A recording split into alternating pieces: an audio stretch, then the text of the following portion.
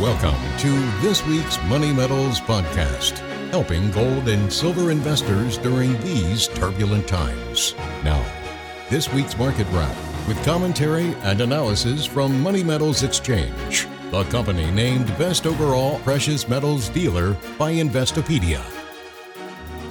Welcome to this week's Market Wrap podcast. I'm Mike Leeson.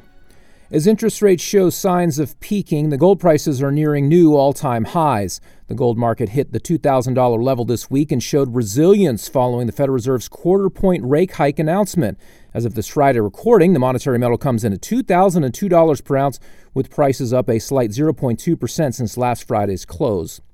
Bulls are expecting gold's momentum to carry forward to new record highs above $2,100 an ounce. Last spring, gold's rally failed just below that level, and short sellers in the futures markets are eyeing an opportunity to knock gold prices back down at resistance levels. It may take multiple attempts, but if gold can break out of its three-year trading range decisively to the upside, the market will enter uncharted territory. With no overhead resistance left to defend, bears may be forced to capitulate. A short squeeze could potentially catapult prices much, much higher. Turning to the silver market, it has been underperforming gold in recent weeks. Not the case this week. Silver is up 2.8% for the week to bring spot prices to $23.52 per ounce. Platinum is off 0.4% this week to come in at $989. And finally, palladium is putting in a weekly decline of 0.9% to trade at $1,456 per ounce. Metals investors continue to await the end of the Federal Reserve's rate hiking campaign. This week, Fed Chairman Jerome Powell signaled there would likely be one more hike to come. But looking out a year ahead, the bond market is pricing in a significant likelihood of rate cuts. Longer-term interest rates peaked 5 months ago. We've suggested throughout the Fed's rate hiking campaign that it would be a mistake to wait for central bankers to announce they are done hiking before moving into precious metals. And even though the Fed funds rate has surged over the past from effectively zero to its current range of 4.75% to 5%, gold is on the verge of hitting new all-time highs just as short-term rates hit new cyclical highs. Selling or reducing a core position in physical precious metals carries its own risks. As we've seen recently, financial shocks such as bank runs can happen at any time. Some members of Congress are calling on the FDIC to guarantee all bank deposits, even those that fall outside the scope of insurance. They cite the unfairness of extending emergency guarantees on a selective basis to large banks, deemed to pose a systemic risk to the financial system. The government's latest round of big bank bailouts threatens the survival of smaller regional banks who lack the political clout to obtain preferential guarantees. But an unlimited universal guarantee of all bank deposits would threaten to bring about the complete nationalization of the banking system under the Federal Reserve.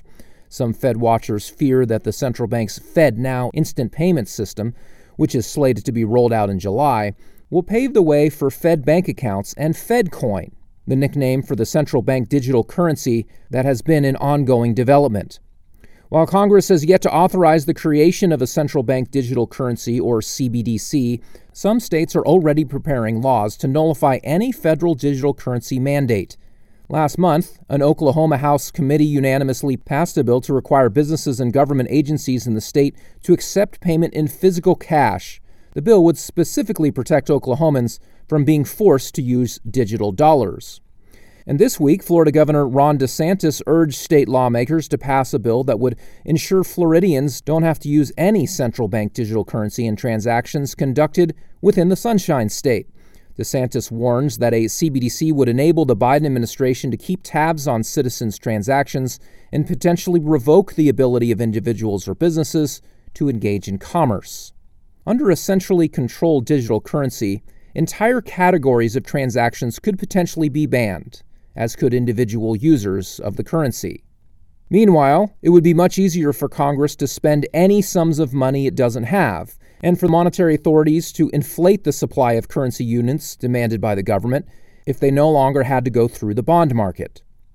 While any attempt that forces Americans to accept digital wallets or accounts at the Federal Reserve would likely be met with resistance, a deeper crisis in the U.S. banking system could trigger the sort of emergency rationale needed to impose a central bank digital currency.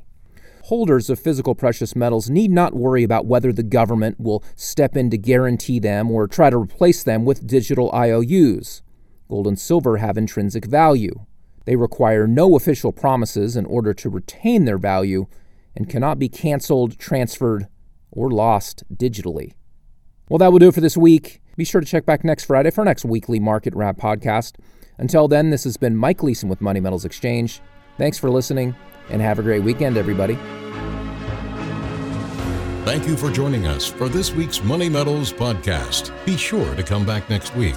And don't forget to subscribe to our podcast through iTunes. For answers to all of your questions, or to discreetly and securely buy or sell gold or silver coins, bars, and rounds, call 1-800-800-1865 or visit www.moneymetals.com.